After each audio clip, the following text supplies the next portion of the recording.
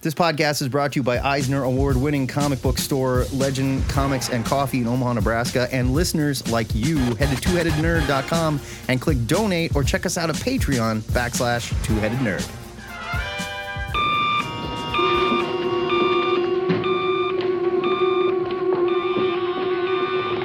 Yes? Ho, ho, ha, ha. Remember me, old chum? You jolly devil. Coming to you live from the Ziggurat at Omaha in caverns deep below the metro area, it is THN Cover to Cover for Saturday, August 27th. My name is Matt Bob. I just was going to go right into, and I'm the Internet's Joe Patrick. It's August 27th, and I'm the Internet's Joe Patrick. Yeah, pay no attention to this other person. Here's how it works. Saturday mornings at 10:30 Central Time. New time. Please note, changes to the flow here. Saturdays at 10:30 Central Time, Matt and I go live on our Discord and on Facebook Live to rap about the week's new comics, nerd news, movies, TV, and of course, the question of the week live with our listeners. Actually, it's really whatever you guys want to talk about because it's your show. True that. It's all yours. Like Joe said, it's a live show. We need you to talk with us live. You can jump into our Zoom. You'll find I spam the links in our chat. I pin the link in our Cover to Cover channel on our Discord. We also have several subjects we can talk about or not talk about there. Nerd news stuff that happened this week, TV shows, movies, all kinds of things. If you can't be here live. Specifically, Matt would really like somebody to talk to him about Lobo. I do want to talk about Lobo a little bit because I think Lobo sucks and I want to know if I'm wrong. But we can get into that or not. He's it's the fine. main man, Matt. I mean, come on. You don't even like him that much. I mean, not that much. Yeah, exactly.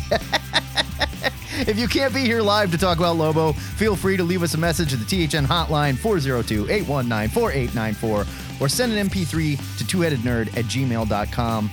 Normally, we would say before we open these phone lines, we need to talk about some nerd news. But the nerd news is posted in the chat and the Cover to Cover if you want to check out the links and talk about that stuff. If not, that's cool too. But yeah, we were taking up too much time talking about it. Yeah, and so now we're 5 minutes from pushing the button to first caller. We're setting a land speed record. Let's do it. But we got to do something first, and that is reset the question of the week. I mean, that's why I gave us an extra minute of cushion. Sure. This week's question is courtesy of Mark Stern via the Discord, and he knows he is expected to call in today because it's his question. Just popped in the Zoom. He's here. All right, the question of the week. What are the most seemingly lopsided matchups that you've seen in comics, and did they end the way you expected? For example, somebody covered in or made of metal fighting Magneto. Yeah. Like You would expect that to be a pretty one-sided fight. Right. Like if Colossus was like, I'm going to knock your block off, Magneto. Like, crunch. I don't think so. So let's get into it. Frank Cirillo, I'd like to invite you in here because my friend Joe Patrick said some things that hurt you yesterday. And can't say that he's going to apologize. I can't say he's going to apologize. Look, I feel I was very sad, Joe. This is a safe place. This is a safe place for all of us to air our feelings. True. And I don't expect to be shamed for having a different opinion. Well, okay, here's the thing. One of the things that you've taken to recently is yelling at me for being wrong about my opinion on the show. So I think Frank and I are both going to yell at you right now and say, you're wrong. Star Trek The Motion Picture kicks ass. That's fine. It's fine if you want to yell at me. Frank, help me here. Star Trek, can you guys hear me okay, right? Yeah. Okay, cool. I was having some audio. I was having some issues with audio before. Listen, Star Trek The Motion Picture has aged extremely well. I agree. It's one of those movies where when it came out, it was universally panned. Yep. The only people who loved it were the fans, and mostly fans under the age of 12, and that was me, and because it was like the first new Star Trek that we were getting in, 10 years, basically. If you watch that movie and you really look at it and you really follow the story is an excellent story. There's a struggle. Frank, no! I think we lost Frank. Now, Wooly Toots does not normally get to jump in here. I'm going to ask him to unmute because he may be working. So No, he has the day off. Oh, he has the day off. Specifically, he would be here. I'm off. He's off. Toots, how are you, brother? Hey, guys. What's My happening? beautiful baby boy. What up, Baby boy. Getting so big. What can you do? We both need to work out a little more. Yeah, man. Hey, I usually come in with a longer agenda, but mine's a little bit short today, which is good. Cool. So dig this. Thanks you guys for doing that Predator long box, Cosmic long box, because I busted out all my Predator stuff that you guys reviewed and reread it a lot before listening to the show. And number one, that was great because it brought me back to Chris Warner, who was the reason I got into Dark Horse Comics, because I saw that first issue of The Terminator, which came out before Predator. And I was like, this guy knows how to draw a big dude with big boots kick in a door. Yeah. Like this dude knows Which how one to did draw. which one did Chris Warner draw? He did a Predator, the first Predator Dark Horse series. Yeah. Oh, Predator Concrete Jungle. Concrete Jungle. Yeah. The one I reviewed. He did the Terminator. He did Black Cross. He created a lot of those comics. He like created Barbed Wire. He is one of the founding Dark Horse artists, you could say. Yeah. He was there at the beginning. Dark Horse Presents number one. Then he became a senior editor, and all he did was like cover work. And I always thought he was tough as nails. Like his characters he draws. And then I just reread Moon Knight Fist of Khonshu. He's the artist on that, and you can barely tell. Really? Yes, he is. How come I didn't know that? You got to be kidding me. No, you're right. I'm looking at it right check here. it out. Yeah, I'm looking at his wiki page. You're absolutely right. But that was a great pullback for me. But I will agree with you and say Tarzan versus Predator is so great. Yes. It's good. And especially after just watching Prey, I'm like, there you have it. You don't think Tarzan could take out a bunch of predators with just a couple knives? Yeah, he can. Yeah. And my favorite part about Tarzan versus Predator, there was never a moment where Tarzan was scared. Like everybody else is like, what was that? He's like, these dudes just gotta die. Something moves in the jungle, but it cannot. Tarzan's just like, I'm gonna kill that goddamn thing. And I'm saying that, I'm a long time Tarzan. I love Tarzan. I've loved Tarzan ever since the cartoon. You and me both. Yeah, the old 70s cartoon. Right. And that was before I ever knew anything about him. I saw that. And were those Rankin Bass? Is that who did those? I think so. I think it was. And since then, I've gotten into him in all kinds of ways. But yeah, I love it. Okay, so now here, thanks for that, was my big pull away. But you guys barely touched on it, and I wanted to ask you, okay. Predators in the Marvel Universe. Okay. If you could have the Predator hunt anybody in the Marvel Universe, who would it be? Kraven. I want to see the Predator hunts Kraven. That's such a great answer. Yes, I didn't think because of that. Here's the thing. The Predator thinks he's here to hunt something. Kraven knows about the Predator, right? And Kraven's like, oh, you're not the one doing the hunting. Okay. I'm hunting you. Just a point of clarification. I knew it wasn't Rankin and Bass, but I had to look it up. It was Filmation. Oh, okay, Filmation. Thank you. Filmation, same guy, same studio that did like He-Man and stuff. Yep. Rankin and Bass, they did the stop motion reindeer, Rudolph, and and the Hobbit, that shit. And I would love a super violent, brutal, like in the jungle. Kraven hunts the Predator. Kazar. That's a good one too. So you could set it up. Land. You could set it up where the Predator's in the Savage Land going for Kazar, and you've got Kraven in the background, like, oh my gosh. like Kazar's the bait, and dog. you know. and Logan's brother Dog. Throw him in there too. Logan's brother Dog. Here's the thing about Kraven. Man, he can get killed. Okay, if he gets killed, I'm all right. Kraven is a shitty hunter. Yeah. Oh, I love it. He's not a good hunter. They're always building Kraven up as like, oh no, Kraven, he's unleashed all of New York City's dumbest animal themed villains into Central Park. That's your big plan, Kraven? Well, hey, sometimes he has a net, and like other times he like drops a cage on somebody, like come on. I liked it when he's like, yeah, I'm a hunter. I'm in touch with the jungle. I'm a hunter. I wear a vest. I wear a lion's face on my chest. Yeah. Yep. It's the eyes claw necklace. Laser beams. It's like Kraven. Those are not hunter's tools. No, but I mean, we'd have to update him a little bit, make him a badass. Yeah. And we got a Kraven movie coming. It's gonna be awesome. Predator, right? Predator versus Kazar, I think would be badass. I wanted to keep it into outer space. I wanted to do it on like a space planet. That's good. Okay. And all right. have it be I want the Starjammers. the Starjammers. That could be fun. Think, there's a character. Kill Raven, bro. I mean, Kill Raven. Get out of here. Oh, that's in the. You could totally do that because that's in the future, and there's predators in the future. There's a character in the Shi'ar Imperial Guard. Like, you couldn't do it with the whole Imperial Guard because they're way too overpowered. No, right? Predator versus Gladiator. That's not. But like maybe a group of predators hunting Drax. Like a group of predators hunting Drax, a destroyer on a jungle planet. That'd be fun. But that would have the name recognition to sell there issues. You go. Yeah. Predator versus There's a Guardians. character on the Imperial Guard named Fang, and he's essentially, he's Timberwolf from the Legion of Superheroes, but essentially he's a Wolverine. And so, like, you could have like Space Wolverine versus the Predator. I don't know that one sells as well. But who cares? We're blue sky, right, we're fantasy casting. We're having fun. We're with fantasy imagination. All right, Toots, we got to keep moving. It is good to talk to you. Goodbye. That was fun, brother. Love you, bro. I'm gonna try and do Frank again and see if we can get him back. Frank, are you there? Yeah, I'm here. Here he is. He's here. All right. Okay. Oh, Frank, You were thank saying. God. You were saying. All right. I was saying. We thought you got sucked into the V'ger hole. Oh, that might have happened. The V'ger hole. I was saying that movie has really aged well because, there's the struggle that struggle with Spock. Spock is having the struggle of, am I human? Am I Vulcan? And it's like, this is where it culminates for him. And if you go back into the original series, it's kind of a theme of him fighting with his humanity, even though he has this cold exterior. And, he's always getting into it with McCoy.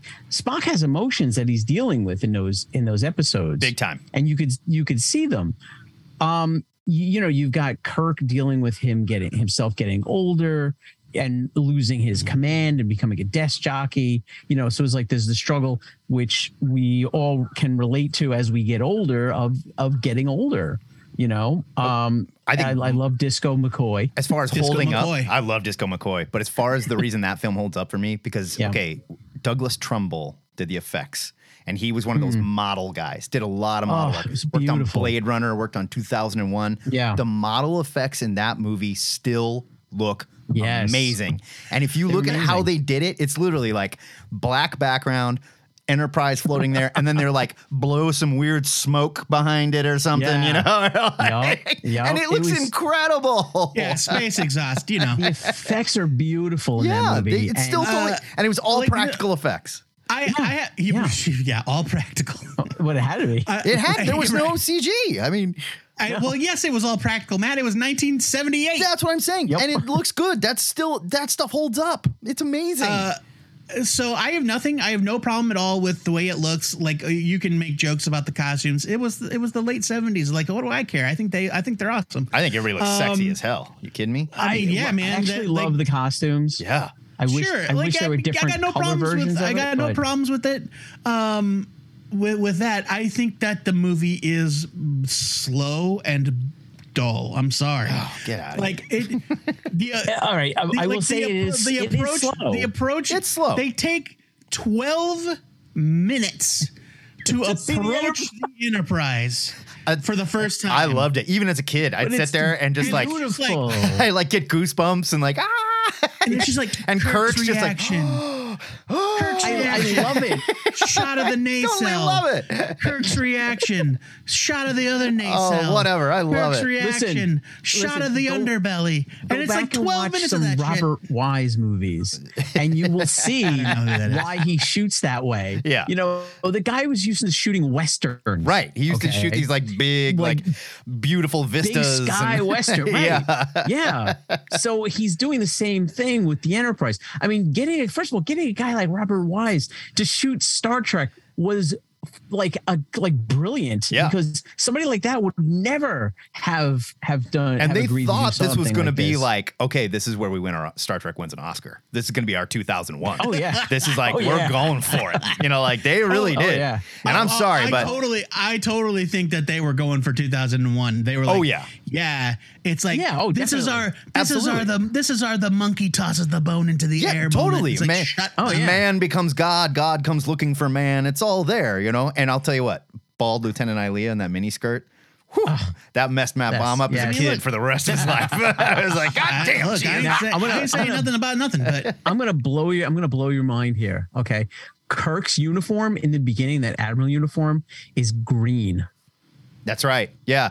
Well, it was like green. It's not. It was blue. like blue green almost. There was like aquamarine. Right. But like for the last 30, 40 years, I've thought that was a blue and white costume. It is green and white. Yeah. And I finally saw accurate pictures of the costume, and it blew my mind. Yeah. I was like, it's kind of like you think back to the Adventures of Superman, a show from the 50s that started in black and white, and it's like, hey, Superman. Everybody knows Superman. He's wearing that red, the classic red and blue and yellow. No, and then gray. you see a picture of the costume in real life, and the costume was like gray and brown. Yeah, because it was shot black and white. Right. And it would have looked weird. There would not have been enough contrast, basically. Contrast between the colors. Yeah. Right. It's just red like shows up as black. It's so ridiculous. Yeah. All right, Frank, we're gonna keep rolling here. We've got a bunch of people in here. Hey, before I go, did you guys watch Lower Decks this week? I haven't. No, man. I haven't watched season 1. I'm way behind. Oh, jeez. I watched season 1, but I need to catch up. We'll talk about it. All right, guys. Good to talk to you. Love the She-Hulk. Love the She-Hulk, by the way. Love it. I'm looking forward to the talk about it. All right. You guys. Bye. JD got a catch. Get in here next. Wrap with the kids. Real quick before JD, you guys might notice we ain't stopping for nobody. we hit the cutoff line. We got to move on. Yeah. So get what you want out quick, and let's get into it. JD, wrap with us. How are you, brother? Good. Answer the question of the week. Okay. Is Magneto related? Actually, I've been scrambling to figure out the issue, but it's relatively recent. It's the most recent run of X-Men number 11. X-Men number 11. I'm looking it up. The one-sided battle is Magneto versus the Gotati. So this would have been during Empire. Like an Empire tie-in. Yeah. When he drops his satellite on a guy. Oh yeah. Drops another satellite. So this would have been the previous volume before it relaunched under Jerry Duggan. Yeah. Who was writing it? Was that Jerry Duggan still? Hickman. It was Hickman. Was it Hickman? Okay. Hickman wrote the first volume. That's right. Yeah, he drops 2 satellites on a dude. Hey, listen up, Jim, in the chat. We don't come into your chat and make fun of you and your numbering system. Sometimes there's multiple number 11s. Get over it. It's true. Now, here's the thing with like the manga people, they just know all of them. They're like, oh, you're talking about chapter 345, number 4, volume 7. You know, we knew exactly what we were talking about. What else you got for us, JD? I want to talk She-Hulk because I'm digging it. Let's talk She-Hulk. And I also want to talk about the tiny Easter egg that no one can stop talking about in episode 2. Just the Wolverine thing? Yep. Okay.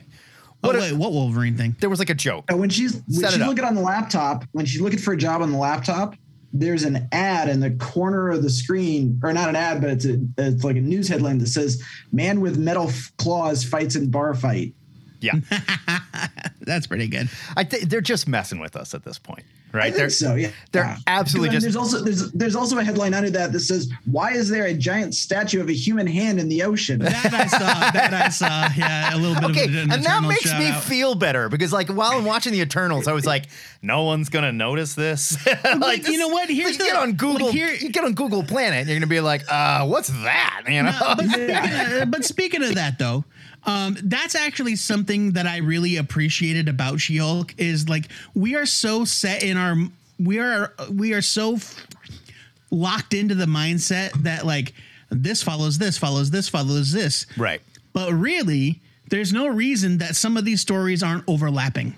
Yeah. Oh yeah. Totally. And because this like episode 2 revealed that She-Hulk, at least the first couple episodes, take place during Shang-Chi. Right. Yeah. And now we definitively know this is like last episode we takes knew it took place after the blip. Either right after that fight with the Abomination and Wong in the beginning of Shang-Chi. Like, because she sees it on the news and goes, "Oh, that sucks." Yeah. Now we know for sure. Now, on that front, I will say I talked to my sister last night, and my sister is a lawyer, And I was asking her, she's also watching the show. I said, so how's the law stuff so far? And she goes, honestly, it's dead on. Yeah. The whole bit with like them losing the case because she saved the jury. Yeah, that would totally be, she poisoned the jury pool. And when she said he tried to kill my cousin, I have to recuse myself. He was like, no, he got a conflict waiver. Yeah.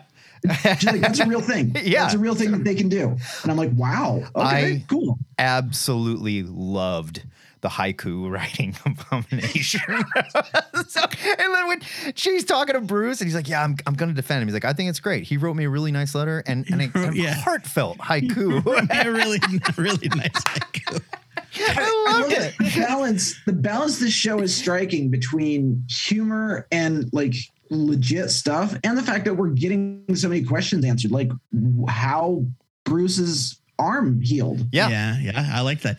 And I like, so I have heard not anybody necessarily in our circle, but I have heard from people, Harvey Locust, who's got his ear to the ground on this sort of thing, that people online are, as they always do, are crabbing about things like, the episode's too short. Bleh. And it's like, I did not give a shit because I laughed from the beginning of the episode to the end of the episode. I mean, like, I want more stuff, but well, sure, I want more. Of course, but I also want more stuff, but also I didn't feel like I was lacking anything. Right, and when you're going for this tongue-in-cheek kind of TV, almost sitcom, it's a sitcom, like, right? Yeah, like it's perfect. 32 minutes, whatever. I'm in. Great. Yeah, it's like the writing in this episode in particular was so sharp that I was like stunned at how clever it was. Like, and it was so fast too. Like they didn't even stop to give you time to dwell on it. Like when they're in the bar, sleazy coworker is there. Oh God. And he's like, yeah, nepotism. Bleh. It was great. He's like, oh, you're a Hulk now too? Great. Just like you to develop superpowers in the middle of a trial. It's like, shut up. And then he says, there's a hot girl over there. I'm going to go talk to it. Oh, God, yeah. And then I almost spit out my drink. Yeah. And then at the end, the mid-credits sequence, which I hear again from Harvey, there is going to be a mid-credits sequence in every episode. They're doing it in all of them. And like they're probably all going to be jokes like this. Yeah. But She-Hulk is doing things around the house for her dad, which is haha funny. But then at the end, Chad or whatever his name is, I think it's Chad, but I think it should be Chet, is changing the tire, and he says, I don't know what a 401k is, but here's the thing. Nobody does, but it's important. And then the episode is over. And I was just like, God damn it. That is so funny. And I love her dad is cousin Larry from Perfect Strangers. Larry, yes. I love that actor. And I'm sorry, but I think more jobs need to come with a map of the best place to poop. Yeah. And you know what? That guy, I poop here. Don't poop here. It's blinking you miss it, but that guy is he's Pug from the Dan Slott run. He says his name very quickly. Oh, is he? I didn't know that. He's nice. Pug. His name is August, like Pugliese or something. Yeah. Pugliese. Yeah. But Pugliese. They call him Pug. Yeah. It's like Italian name. But yeah, that's Pug. And then I think there's another guy, like a character actor that you might recognize that's playing Stu, the long box guy. The long box law library guy. She walks by like this room closet, full of comics. and it's just like all comic books, and he's like, it was totally great. But I think this show is so good so far, and the CGI, I do not care. I don't have any problems with it, to be perfectly honest. And I do, and it's not even that I don't notice it, because I do notice it. Very quickly, and spoiler here, sorry, but we got to pull it off. Why is the Hulk going back to Sakaar? Oh, we don't know. Oh, yeah. Are they going to say that he has a kid there? Are they going to say that? Why would they say, because of Scar? Because of Scar, his son from the comics, from Planet Hulk. A lot of people are wondering if they're setting up Planet Hulk. Yeah. Which maybe they are. But I kind of feel like they already did that in Thor Ragnarok, so I don't know why he would go back now that he's Smart Hulk to go back and be a gladiator. So I don't know. Unless they're trying to set up World War Hulk. World War Hulk. Or he could have a secret kid or a kid that he didn't know about because he wasn't Smart Hulk at the time. Yeah. I don't know. Hard to know. But I'm loving She-Hulk. I'm loving, and I don't want to talk too much more about Sandman, but I'm just going to say that the Sound of Her Wings was the best hour of television I've watched in years. Hands down, dude. Yeah, it's incredible. So last night I watched 3 episodes last night. I had for some reason I had taken a long break. She-Hulk came out and I was like, I'm not caught up. I wasn't in the headspace for Sandman. But last night I sat down and I watched The Sound of Her Wings and then the first 2 parts of The Doll's House. The Doll's House and then something about there's a different title for the I think that's where I am too. And so up to episode 9. And oh god, that show is so good. I know. That show is so good. And The Sound of Her Wings is probably my favorite thing I've seen on TV this year. Yeah. And I love watching Neil online just fucking shut down. Yeah. I saw this one where like this guy says like most distinguished Neil Gaiman, why did you make I'm not racist. My cousins are black, but why did you make my cousins are black? Why did you change the actors? He even says something like my beloved cousins or my dear cousins are black. To not only black people, but also ugly people. And why did you change those from the perfect graphic novel depictions? And Neil's response was, for Delirium, we picked that actor just to piss you off. We found out we did it just and we just went for it. The others we picked because they were the best for the role. I also love that, like, hey, look, man, I'm not racist. I just hate ugly people. We all agree uggos are gross, right? I did read the thing and I got the impression that English was not this guy's first language. And I was intelligence. Well, yes. But I was trying to give him the benefit of the doubt in thinking that maybe he meant, why aren't they all just, the chalk white skin thing? Yeah, still, it was. But even so, like, Destruction doesn't have pale white skin. Right. No. Spoilers for there being a guy called Destruction. But also Delirium. Delirium doesn't have pale white skin. Spoilers for true. Sandman because they're so like script perfect. Yeah, they are. We're not spoiling it at this point. Like if you didn't read the book, maybe it's a spoiler. I actually pulled out my copy of the graphic novel for The Sound of Her Wings, and you can read along panel for panel. Yeah. Oh, I actually saw online somebody did like a shot for shot, like compared the video to the. No, we're at a point now where it's like everybody got pissed off about Game of Thrones when the Red Wedding episode happened. They're like, you can't do that. And he was like, I wrote this like 20 years ago. And then so I guess it would have been The Doll's House, chapter 1, maybe, where I finally figured out. It took me many minutes. Just so you know, we're going to keep rolling here. So yeah. Right. When you're in the diner scene with those people and they're just talking about the guest of honor, it took me several minutes to realize, oh my God, they're talking about the convention. Yeah, they're talking about the convention, the serial killer convention, and then they finally reveal that where she goes off into the bathroom to kill the waiter. It's like, oh my God. And I love that guy's name is Funland. That's just his name. Gross. All right, JD, good to wrap with you, man. Always. We'll talk soon. Okay, buddy?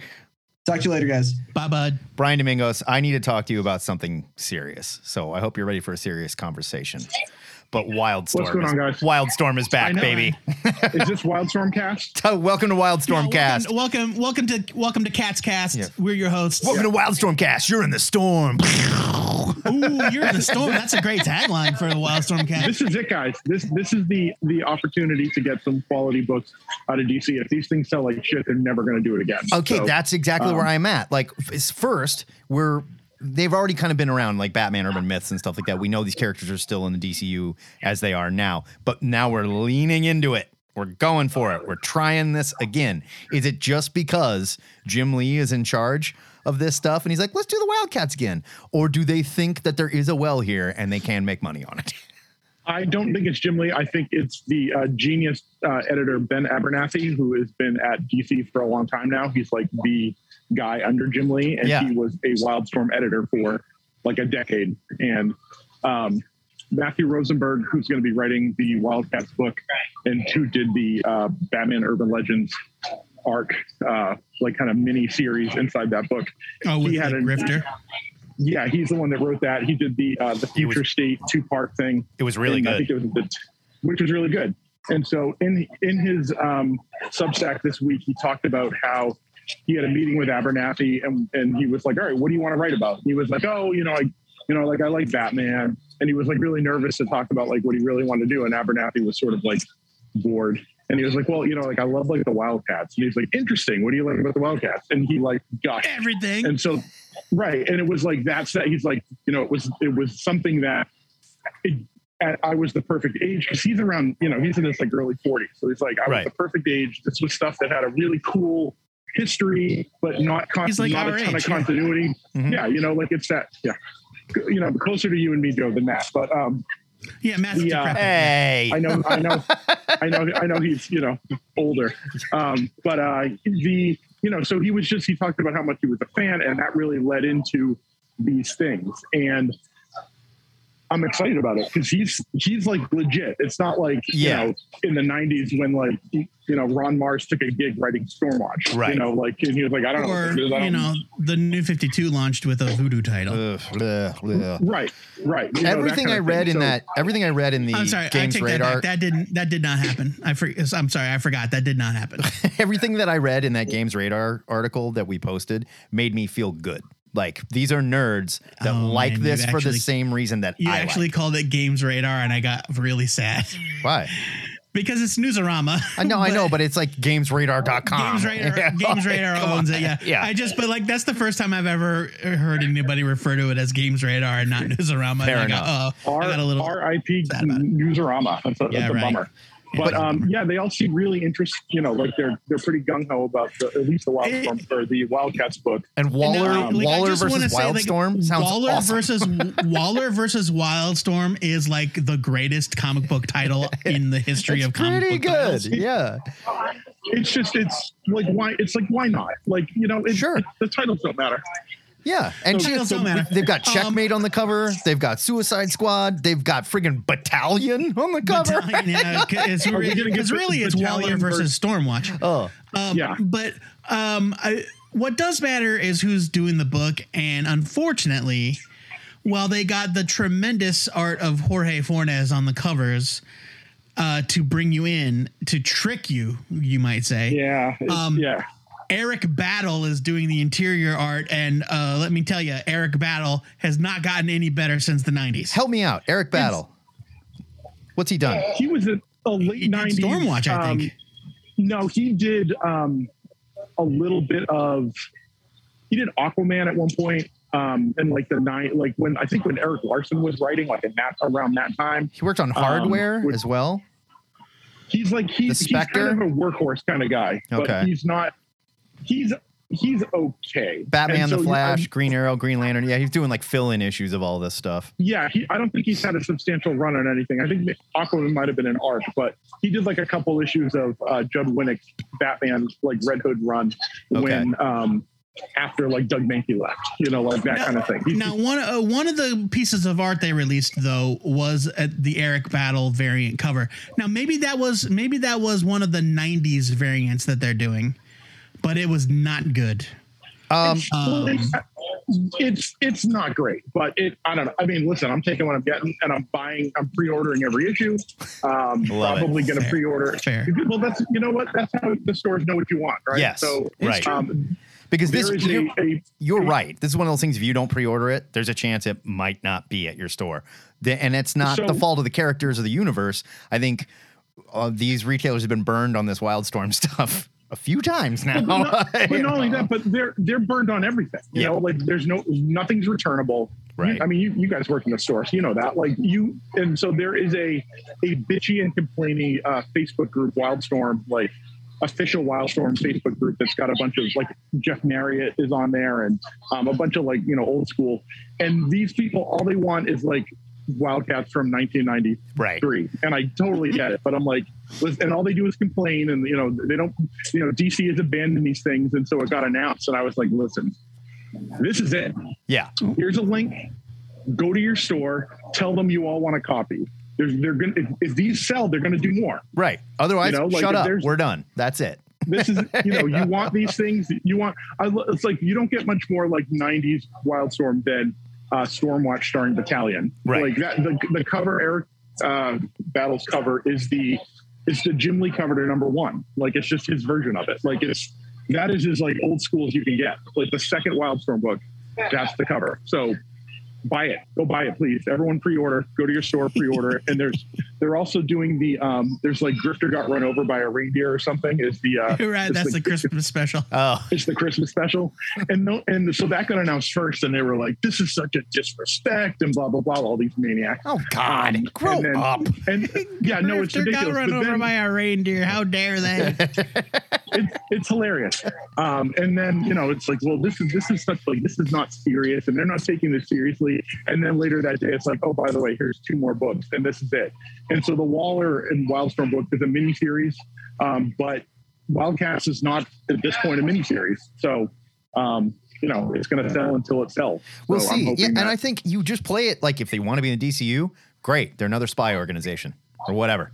There's so many spy organizations that exist in the DC universe, and they're all cool, and you can do whatever you want with them. And it's a good place for characters. I think this is pretty firmly this is DC. It's clearly DC. And so that's what Rosenberg's been doing as all week. It's like, it's basically the Wildcats are going to kill the DC universe. Like they're hunting them or whatever they're doing. I love it. And he's having fun with, the Eric Andre, like, the thing where he shoots the guy and then he's like, I can't believe you shot that guy. Like, why would you? So it's the thing. It's like he shoots the thing and then the next, instead of Eric Andre, it's him with the Grifter face. And it's like, we're going to kill the DC universe. Like he's into it. I think it sounds like a lot of fun. The characters are not the ones I would love, but I don't. Yeah, you take what you get, Right, and like you said, if it sells, maybe we get more of those characters we love. I mean, and hey, as far as the Stormwatch thing is concerned, if we're getting, if this cover is to be believed, and we're getting Winter, Fuji, and Hellstrike, I don't care. Fine. They're the only 3 members of Stormwatch I care about.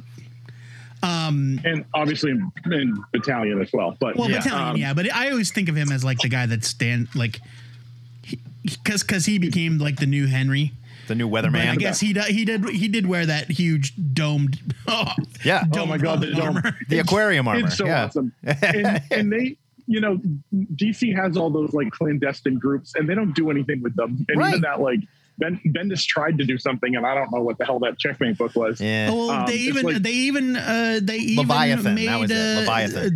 They even took great pains to have Bendis write a story in which Leviathan destroyed all of the other clandestine organizations. Yeah. So really, there's a vacuum. There's a big gaping hole in the spy. So now they can all come back. Espionage corner of the DC universe. I love it. Now they can all exist. It's fine.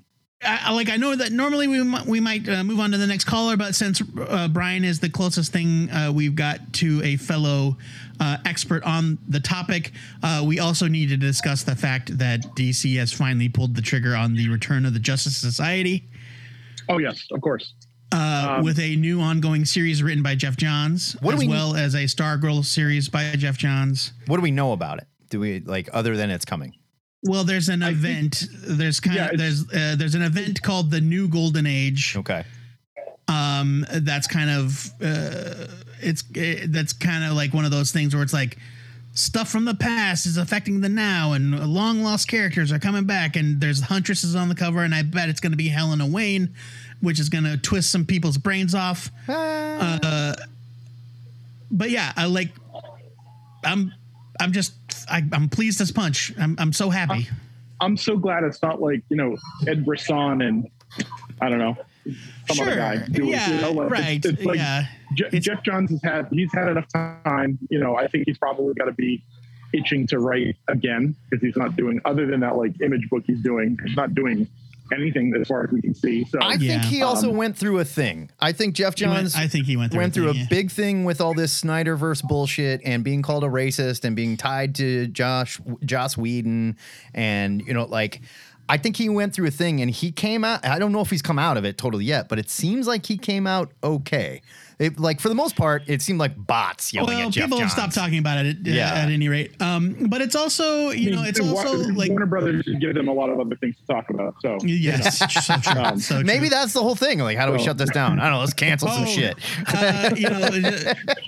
We want the new JSA book to sell, so let's cancel the Batgirl movie. Right. And then that will take all the heat. Yeah. That's a conspiracy I'm willing to go full Roger Stone and flood the zone with shit. Right. You know. Right. Yeah. Very, very brief aside. I saw something hilarious last night. It was Ezra Miller makes amends with Warner Brothers. And it's all about Ezra Miller, like, taking responsibility and saying, like, I'm sorry, I'm sorry, things got a little crazy there, and blah, blah, blah. He recommitted to the project. The Flash is moving forward. But that's not the point. The point is that somebody took the time to create, like, this triumphant looking graphic where it's like, right. The two executives from Warner Brothers back to back, and bubble letters that said Ezra Miller, makes peace. And it reminded me of that meme from a couple of years ago where it's like, Arturo is no longer my friend. Now Brian is my friend. And have you seen? You know what I'm talking about? Have you seen those? Nope. Cool joke, like, though. Friendship renewed with Arturo. It's like, these are not the names. I cannot remember them. They're hilarious. Cool story. But Brian, we're gonna keep rolling here. It is good to talk to you, my man. I'm glad you're excited. I'm excited for you and with you. Yes, no, pre-order those Wildstorm books. Pre-order those. Pre-order. Yes, do it. Pre-order. Yes. All right, Damon Chan. But just one last thought on the JSA. It's Michael Janin is on the art.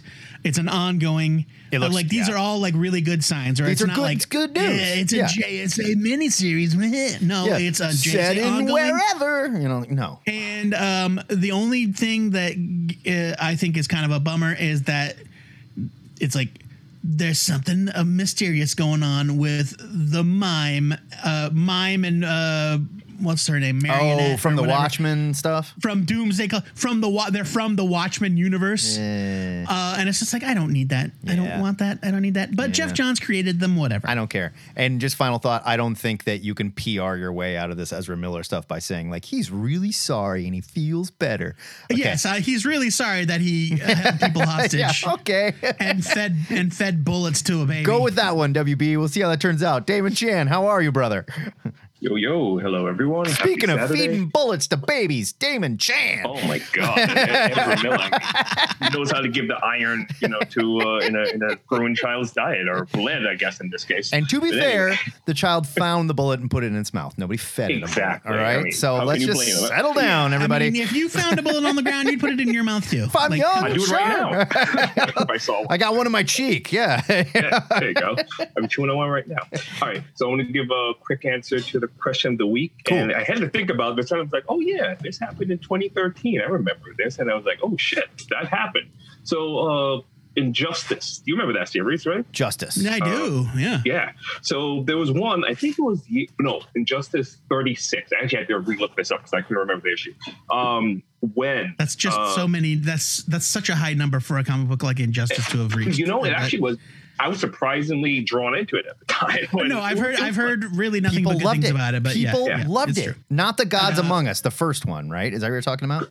I think it was. That's all it's all part of the same run. Injustice Gods Among Us is the name of the game. Oh, okay, gotcha. Correct. But it had a couple of different volumes. Yeah. Yeah, I just spawned off. But this particular encounter. So basically, the whole premise is basically Superman becomes completely crazy and he takes over the world, et cetera, et cetera. So there was a moment where this also explained the game too, like why they were super strong. They had like a pill or something that kind of made regular people, like Batman, for example, could take it and become as strong as Superman. So Batman stole this pill from the Fortress of Solitude, is where Superman was making it. Brought it back to the Batcave. Superman found him and said, "What the hell are you doing with my shit?" And basically, he starts to beat the shit out of Batman, breaks his back too. While this is happening, though, they don't notice that Alfred is behind him. And then you realize, shit, I got to do something. I like he sees the super pill. Yes, he sees the super pill. Off panel takes it. All of a sudden, Superman turns around, and Alfred headbutts the shit out of Superman's nose, breaks it, beats the shit out of him. Like, really says, "You can't hurt my family," or something along those lines. It just like beats him to a completely unconscious. Alfred beats up Superman. yes, completely breaks up. Then the kicker is he picks up Batman, get him out of the Batcave. He looks back. And he looks down at Superman and is like, come, Master Bruce, there's nothing worth saving here. And he looks down at sneers at Superman and just takes Batman out. Good God. So, yeah. I forgot Tom Taylor wrote this. That's why people liked it. Because Tom Taylor's a good writer. Oh, yeah. Tom Taylor wrote this. Right, yeah. That was perfect. But yeah, that was... Tom Taylor took a fighting game that barely had a story and made a story out of it. Can you unlock Alfred in the game? No, I wish. Because I wish there was an intro where Alfred walks up and goes, "Very good, sir," and then takes a pill ooh, I remember those little intro screens are crazy as hell. Yes, I would love to see that too. It's kind of funny that game though, because they had so many different characters that eventually showed up, like Hellboy, the Ninja Turtles. Yeah, there were a lot of crossover characters. I think depending on the version, I might be confusing it with Soul Calibur, but I think Spawn was in one of them? No, Spawn showed up in Mortal Kombat. That was Mortal Kombat. That was Mortal Kombat. Yeah. The recent one, actually. But there was also a Mortal Kombat versus DC, which is how I got mixed up. But, that was a weird. They did have a lot of crossover characters that showed up in the later Injustice. While the Injustice game is fun, I admit I've played it. It is fun. There is it's a fighting game. Nerd guy in me that's just like, no, Catwoman cannot beat up Superman. As I'm playing Catwoman and kicking Superman's ass. I remember this is a problem dating all the way back to things like X-Men: Children of the Atom. Right. And the Marvel superheroes fighting game, where it's like, okay, you are now fighting Thanos. Yeah. And Thanos has all 6 gems. Like, I'll buy that Mega Man can kick the shit out of Thanos. And you are playing as, Captain America. It's like, no, okay. Yeah. But that's just, it's a fighting game. Yeah, you gotta let some of that stuff. Jimbo says that Spawn was, in fact, in Soul Calibur as well. He was. That I do remember. Yeah, that was another game that was kind of had a bunch of, because Darth Vader was in it, Yoda was in it. Yeah, later on they started dropping those. I love the Soul Calibur games. That was the one I was thinking of where it depended on which console you bought it on. Yeah, that's right. And they were exclusives depending on what it was. So like Spawn, you'd only get Spawn if you bought it on PS3 or whatever. Right. Yep. Mm-hmm. Right. And if you bought it on Xbox 360, you got Darth Vader. Is anybody watching Tekken on Netflix? Speaking of fighting games, Tekken has a show on Netflix and it's really good. It's good. I want to watch that. I love the Tekken world. I love the Tekken characters. I love the Tekken fighting games. Like Street Fighter is awesome. Don't get me wrong. And I love those characters, but Tekken always did it for me, man. I love. If they don't have the hair, like the game, I'm not interested. Absolutely do. Like when Heihachi Mishima shows up, his hair is like 6 feet wide. It's crazy. Yep. And it looks great. Maybe I'll check it out then. It's fun. Yeah, the anime, that's what it is. But anyway, so the only things I want to talk about is also She-Hulk. I know it was talked about a little bit. One of my, I know you mentioned a few other fun little gags in there, but my personal favorite was when Hulk was on the line on the spaceship and basically was saying, when you're like, Abomination, that fight was a long time ago. Yeah. I was a completely different person, literally. and in reference to Ed Norton. And then Jen just looks at the camera and says, ha! So apparently Ed Norton was a thing. But yeah, I'm curious about where that's going. And I want to echo, I think, what JD had said. I'm pretty sure we're going to see Scar. What it leads to, I don't know. It's my guess. Maybe it's my guess. I don't know, man. I'm guessing Son of Hulk. World War Hulk. It's my guess. I'm not surprised by anything that the MCU decides to do at this point because we've had things like Ant-Man and but I just okay, Scar, sure, why not? Yeah. But I mean, why not? Have fun with it. And you do something where he brings Scar back to Earth, and people are like, it's too dangerous. We can't have two Hulks, and they arrest his kid, and he's like, leave my kid alone, and then he loses control. Back into the World War Hulk. There you go. Damon, good to talk to you, my man. Yep. Later, guys. You have a good one. See you, bud. Mark Stern, it was your question. Get in here. We demand it's answer about it. Time. What you got for us? Oh my gosh. Can you guys hear me? Yes. You sound great. Yeah. Hey, thank you. Sounds sexy as hell. Well, I felt like I had to call in. I mean, I've lurked for so long, and it's about damn time. Well, it's my question. So there you go. I figure I'd better do this. There you go. So let me start off. I'll answer the question, get that out of the way, and then you guys can boot me whenever you want. Cool. Everybody's been talking about X-Men. Thank you. But everybody's been talking about X-Men number 11. Mm-hmm. So that's kind of like my answer. I think I was thinking about it, and in a hypothetical standpoint, I was like, Magneto versus like Stiltman would be an amazing lopsided. He's gone. He like ties up Stiltman's legs into a bow tie, throws him on top of a lamppost and walks away. Sure. Great. Done. In continuity, one of my all-time favorite comics, and it probably was one of the comics that brought me into this whole thing, was King Size Annual or Giant Size Annual X-Men number 11. Okay. And that was by Chris Claremont, and it was drawn by Alan Davis. And that was the one where they had to go to the Citadel, and they fought this character named Horde. And Horde had this crystal on his forehead. And anyway, it was the X-Men team that consisted of Wolverine, Storm, Rogue, Psylocke, Dazzler was on the team. Havoc and Longshot were there too. Yes. And basically Horde he's the skinny Sasquatch guy. He was an orange guy, and he had he looks like Sasquatch if Sasquatch was like a skinny dude. Weird yellow hair, but he's bald on top. He's got like this ring of hair and Yeah, and like it was kind of, I guess maybe it's not lopsided, but like he took out the entire team as they went through the Citadel.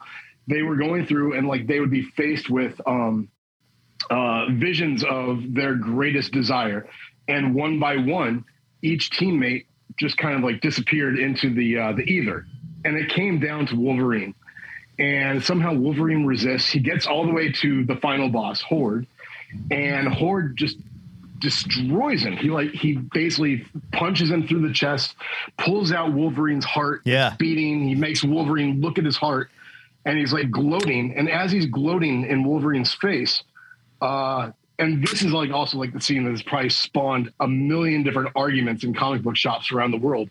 A drop of Wolverine's blood drops onto the crystal, and from that it regenerates into a brand new Wolverine. Oh boy.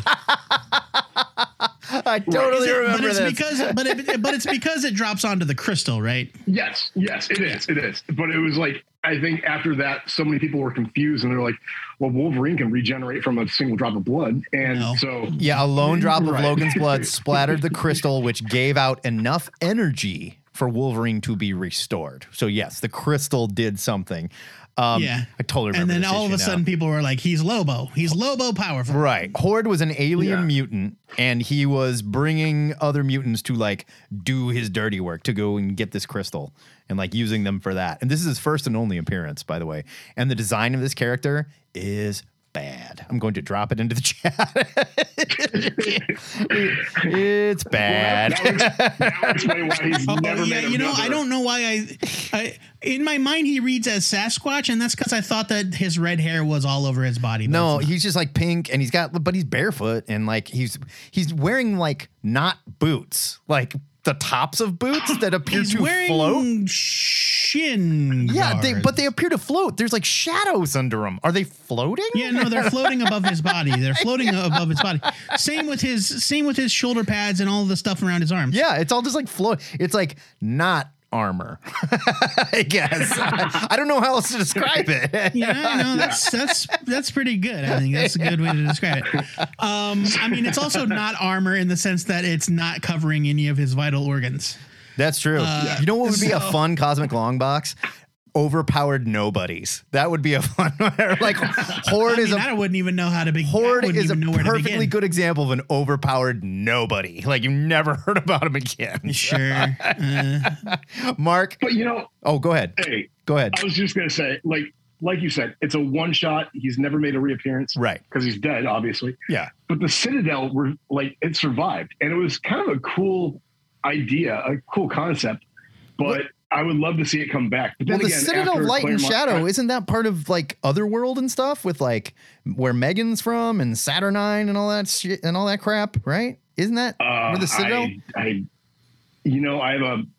I kind of have a selective memory on that stuff. Okay. I understand and I understand why nobody likes it because I thought, so for a while there, Joe was like, I hate Otherworld. I was like, no way, I love it. And I was thinking back to that old Alan Moore, Captain Britain, where they start to like sort of talk about that. And then I realized, oh shit, literally no one did anything good with it but Alan Moore. And Alan Moore just like touched it. It was like, yeah, his powers come from a magic place. Don't worry about it. It's neat. He's a magic guy. He's not a mutant. He's got magic powers. There you go. And then it was like the X-Men editor was like, well, we got to spend at least 2 years with Excalibur in this area. Like, oh God, no. I know. I don't think the Citadel of Light and Shadow has anything to do with Otherworld. Okay. All right. Just checking. It's where this crystal was. Like it doesn't even have its own wiki entry. Oh, there you go. Mark, we appreciate the deep dive into the Crystal Horde. of Ultimate Vision has its own wiki entry, but not the Citadel of Light and Shadow, which leads me to believe it never appeared outside this story. Probably not. Mark, good to talk to you. Thank you for that deep dive on Horde. Hey, Mark, welcome aboard, buddy. Oh, yeah, and welcome aboard. Thanks. All right?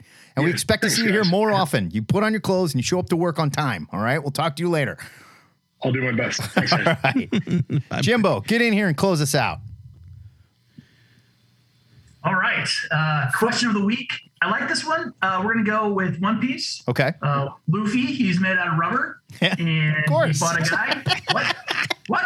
Of course he is. Okay. So in One Piece, you get powers by eating devil fruits. I can go to the list. There's 3 different kinds of devil fruits.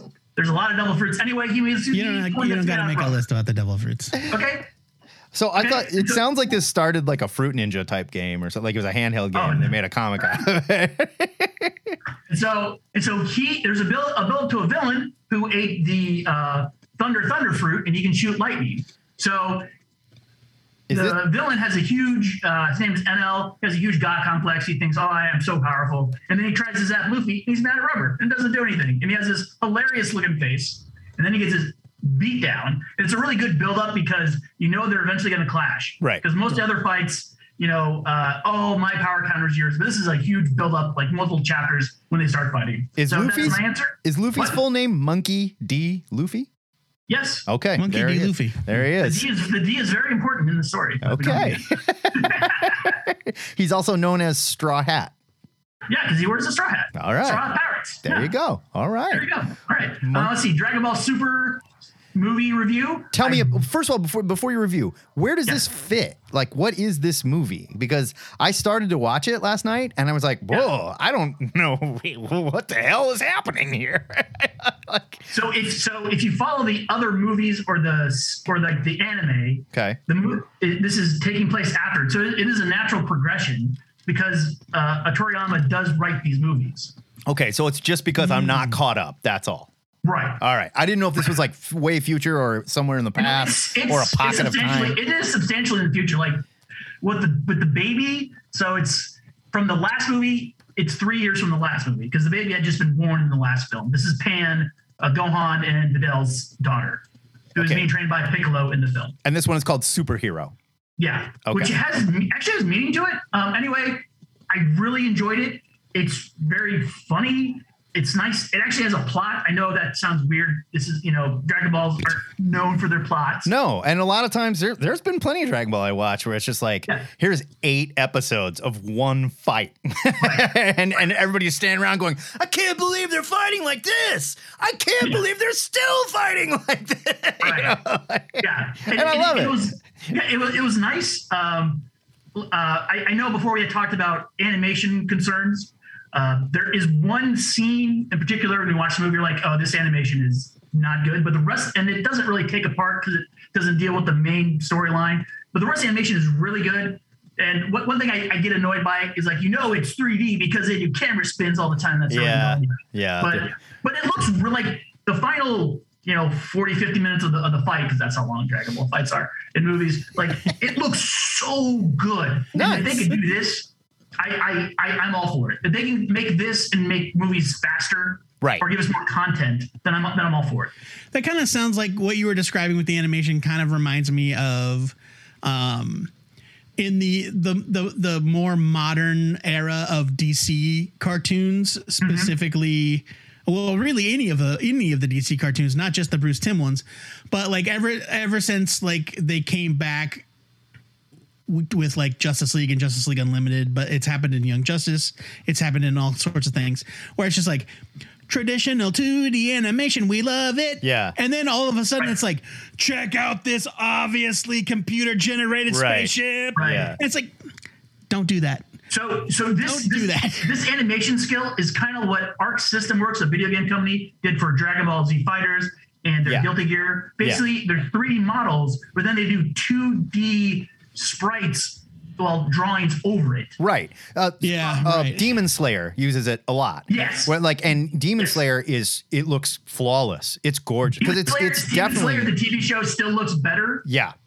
Because their main director is like a voodoo master. I don't know how to do it. It's gorgeous though. And so Tekken on Netflix is doing the same thing where it's not, I can't tell. It's definitely animated, but there's a lot of CG going on, and they do the things like in the Tekken fights where you do a special or something and the camera zooms in and like you grab the dude and like bounce his head off your knee or something. And then like, so like the camera zooms in while they're fighting and shows these 3-dimensional like special fights that from the game, and I was like, oh, that's fun. that tickles me pink. I love it when you do it well. When they can mix CG and animation well, I mean, it's awesome, but it's very difficult. The whole thing about like taking 3D models and then drawing 2D pixel animation on top of it, or pardon me, 2D drawings on top of it.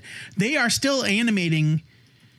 They still have to animate the 2D drawings. The 2D drawings don't like change shape as the 3D model moves. You're doing it for speed and for movement purposes. And like for reference, honestly, it's like so that now your thing looks the same as it moves throughout the. Right. It doesn't lose its silhouette or whatever as it moves through frames and stuff. Right. But like the reason they did it, and it seems counterintuitive, but like the reason you suddenly see a fancy CG spaceship or whatever in the middle of your 2D superhero cartoon for kids is because it costs way less money to build one computer model. Yeah. Oh yeah. That you can move through space. For sure. Than it does to pay an animator to animate a spaceship. And that is the idea behind the current issues in Japan is there's so much work to be done. They're trying to cut corners, but they're trying to make it look good. Yeah. And so, and to be fair, I said this a lot of times, but Demon Slayer, the anime, has such a huge impact on the industry for this kind of stuff. Yeah, you can see it. Everybody's trying to do it now because they did it so beautifully. Chainsaw Man is going to be pretty similar. I'm gonna like because it's extremely violent. It's gonna be very similar. My body is ready for Chainsaw Man. I'm ready. And then last two things real quick. I don't know why you guys never talked about the TV show Harley Quinn on HBO Max. I'm sure you guys have never talked about it. You know what, Jim? I actually think that show is very, very good. It's a joke because you guys have, and I actually sat down and watched it the last few weeks, and it is amazingly crazy and hilarious. It's good. Harley Quinn is good. The only reason that I don't bring it up on the show is because I don't think I've finished season 2. I need to finish season 2. It is so that I can get it onto season 3. Yeah, season 3 is airing, and they're only like 12. I mean, they're half hour, 12 episode seasons. Yeah, it's a short investment. You can knock them out. I can't believe how great it was. Like I'm literally side-splitting laughing. I didn't. Like, it's really very funny. I didn't care for it at first, but like the first season, right? Like it started like whatever, but they settle into the humor and they stop trying to like go so in your face with a bunch of stuff and got smarter with their humor. And by season 2, it's very good. And I'm definitely enjoyed season 2. I've not watched any of the new ones yet. And I would argue that they didn't get smarter. Matt just kind of got over his own baggage about Harley Quinn. No, I think they. I watched that show with an open mind, and I thought it was brilliant pretty much from the beginning. Like all this, like all the character stuff. JB, oh yeah, of course, I think it only has gotten better over time. Definitely improved. But like JB Smoove as the plant is hilarious. Alan Tudyk as Clayface, and he's like, "I'm an actor," is hilarious. Yeah, it's great. Ron Funches plays King Shark, and it's adorable, and it's so well cast. The jokes are so good, and it's not one single second of this Mr. J pudding bullshit that I hate about Harley Quinn. It's like, no, the Joker is an abuser and Harley has no time for him. And now she's in love with Poison Ivy and it's awesome. Yeah. And then the last thing, Primal. Oh my God. Like, it is unstoppably good. And here's the thing. We're not going to get any more. WB is going to axe this stuff. They're going to axe it. Nobody's watching it. Because of what's going on at nobody knows what it is. The quality of the show. Nobody knows what it is. There's no talking in it, and you can just hear all the strikes. There's no talking in it. What about that episode a few weeks ago? Okay, there was a little dialogue there, but you can hear all the strikes against it in the boardroom. Like, so what? It's a caveman and a dinosaur. Nobody talks. Like, who's going to watch this? Get rid of it. It's canceled. No. Chris Evans tweeted about it recently. So America's ass is behind the show. I hope America's ass.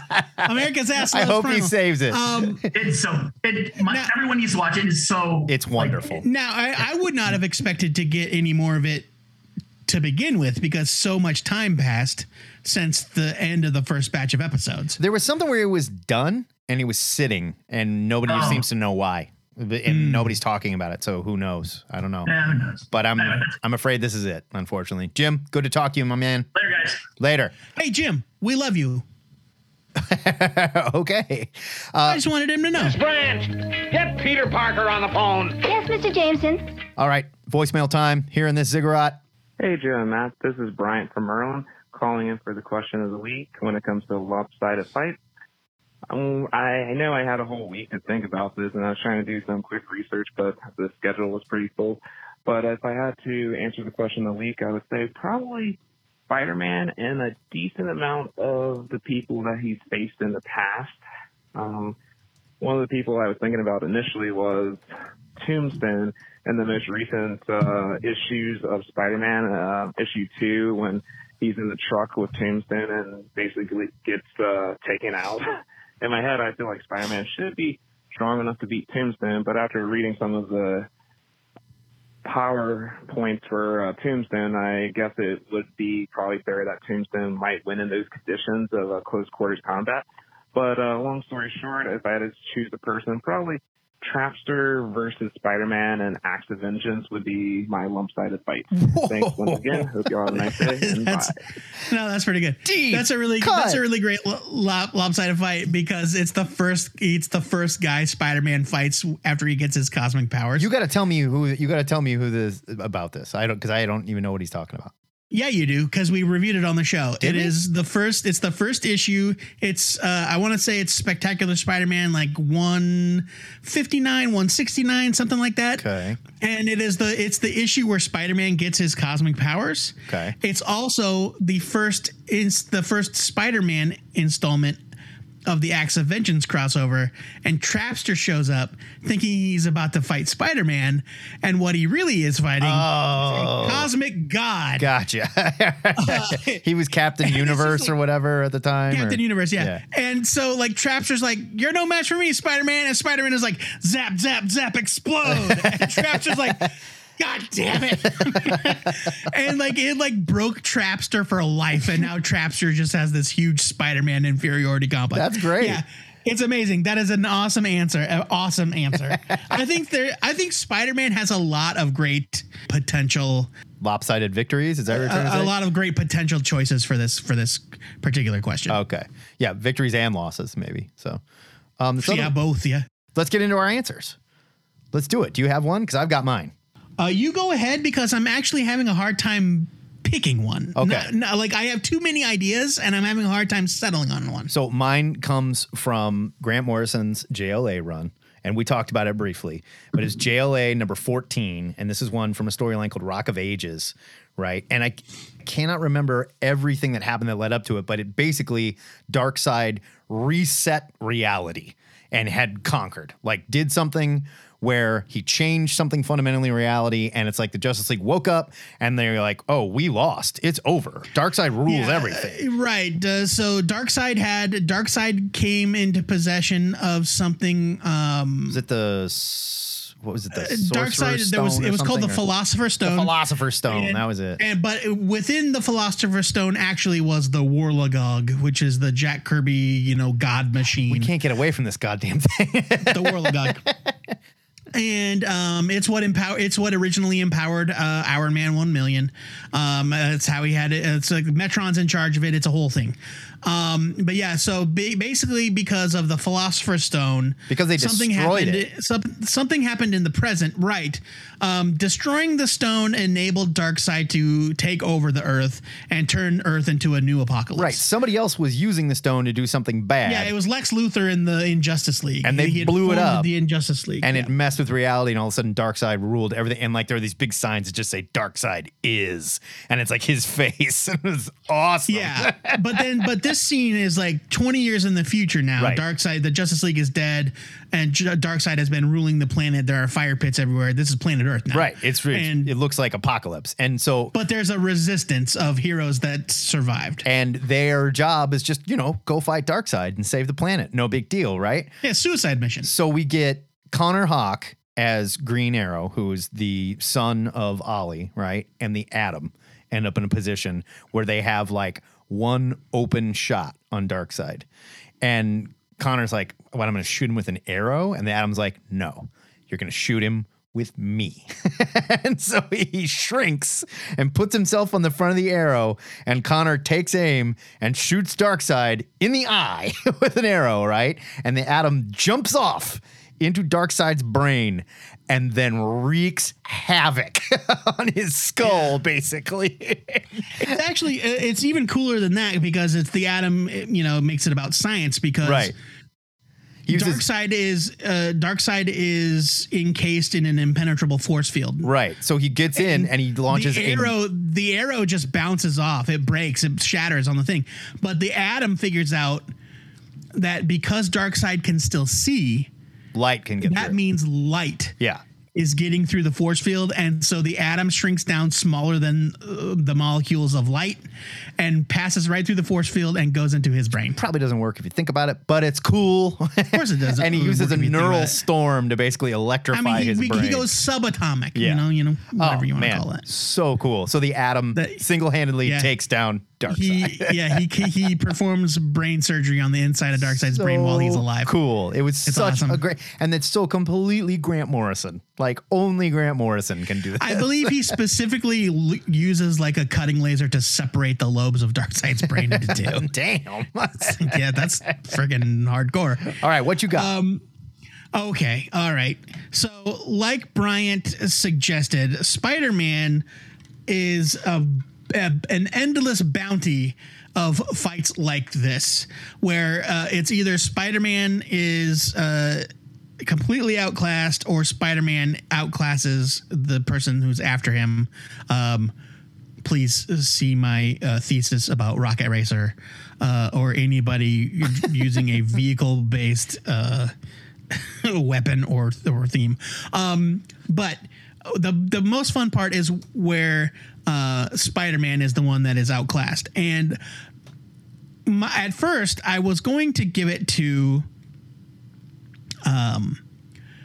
Spider-Man versus the Juggernaut, which was in a two-part story called Nothing Can Stop the Juggernaut. It was from Roger Stern's era on the book in the early 80s. Yeah. I think John Romita Jr. is on the art, I believe. And basically, Kane Marco is smashing his way through New York City. The only one around to stop him is Spider-Man, and the only way Spider-Man can beat the Juggernaut, it's not even about beating the Juggernaut. It's about slowing the Juggernaut down, right? Or stopping the Juggernaut. And so he tricks the Juggernaut onto a construction site where he sinks into the newly poured wet concrete foundation of a building that's being constructed. And there he is trapped until he is somehow able to extricate himself from completely it being encased in concrete. But I decided to switch it at the last minute. Amazing Spider-Man number 271. Okay. It's 270, 271, where, or it might be 271, 272. Matt will correct me. 271 is definite, though, you're thinking.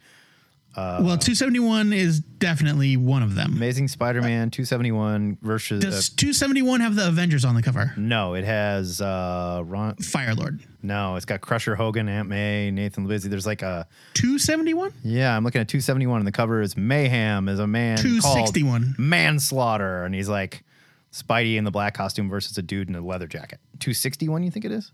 Try 261. Let me try 261. That one has the Hobgoblin with a bunch of fire holding Spider-Man unconscious. Charles Vest cover. It's beautiful. 269 and 270. Sorry. 260. I was an issue too far ahead. So, Amazing Spider-Man 269. Firelord, the former Herald of Galactus, comes to Earth for reasons known only to him. He wanted a good pierogi. Actually, he wanted a good slice of pizza. Can't get him in space, you know? No, it's true that he wanted food. He wanted pizza. He discovers pizza. I'm right. This is correct. He wanted food. That's not why he was on Earth. Oh. He was on Earth for reasons I forget. It does not matter. Firelord is on Earth, flying around, making a nuisance of himself. I got the reason. Firelord, former Herald of Galactus, is flying across the universe after destroying a meteor swarm. He notices he's near planet Earth. Decides, hey, that'd be a good place to rest. Sure. He stops to rest up. Yeah, right. Why not?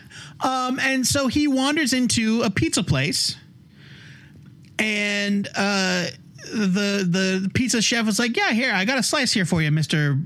Lord." And Mr. Lord. yeah.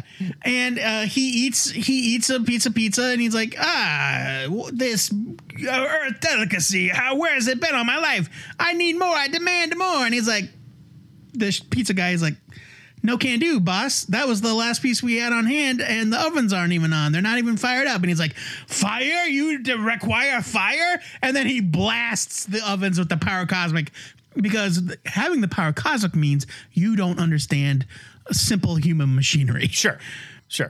You think that blasting ovens with fire is what makes ovens go. Or perhaps it's so beneath you that you don't care. Sure. And you're just like, whatever. Yeah, let's go with that. Let's go with that. Yeah. And so, Firelord's on Earth destroying small businesses, beating up Ray's Pizza. Yeah, and Spider-Man is like, that can't, not on my watch, buddy. And so Spider-Man tries to take down Firelord, who is as I said, a former Herald of Galactus. And the fun thing about Galactus's heralds, when they quit, they don't lose the power. No. Why? He often forgets to take that away. Like, you can just turn it off, Galactus. I've seen you do it. It's like when you leave a company and you forget to take, like, the little chip on your keychain to open the front door. All your logins still work. Right. You're right. It's like, oh man, I can go in and muck with all these websites from this company. I still have access to all the password vaults. Yeah, that's a bad idea. I probably should not have access to this financial information. But yeah, so basically, Firelord is a cosmic being that Spider-Man has no business fighting, but through sheer tenacity over the course of 2 issues, Spider-Man. I don't know. Like, as a kid, it's the greatest thing ever. As an adult, you're like, this is the dumbest thing I've ever read.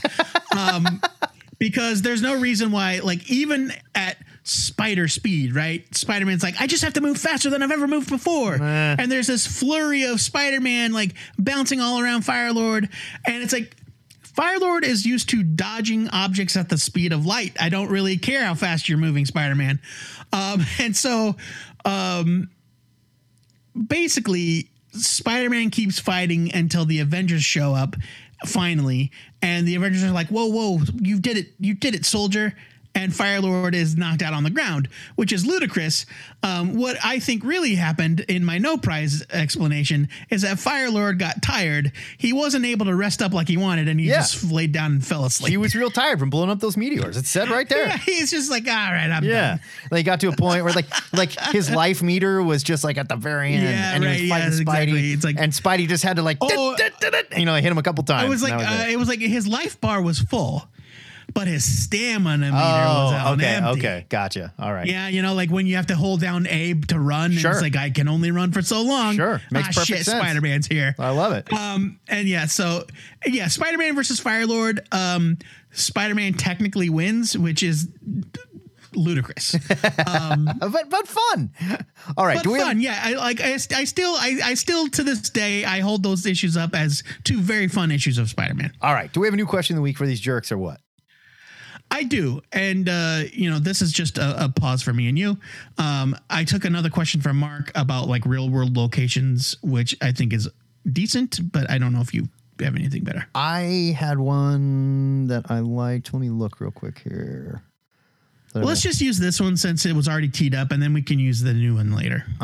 Okay. There was one I wanted to do last time, and you did this to me. You were like, no, we're going to use this one. And I said, okay, I want to do this one next. I think I got it right here. No, I thought that we did do that. We ended up doing that one.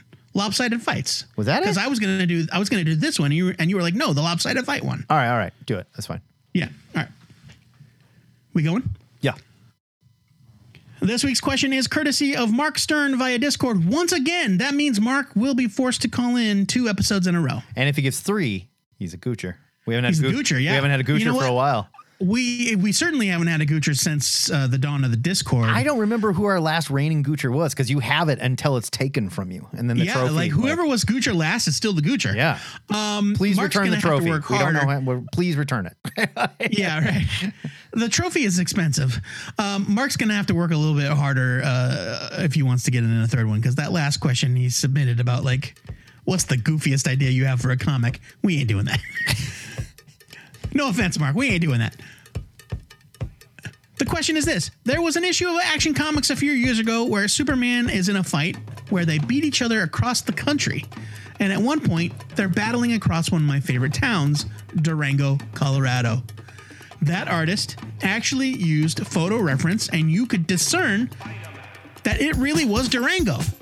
So, what's one of your favorite comic book moments where you took notice of a real world background setting? Now, this is a note from me and Matt. We're not talking about famous places like Rockefeller Center or the Bean in Chicago or the Eiffel Tower. No. We want places that would not be obviously recognizable to the average reader, like Durango, Colorado. Okay.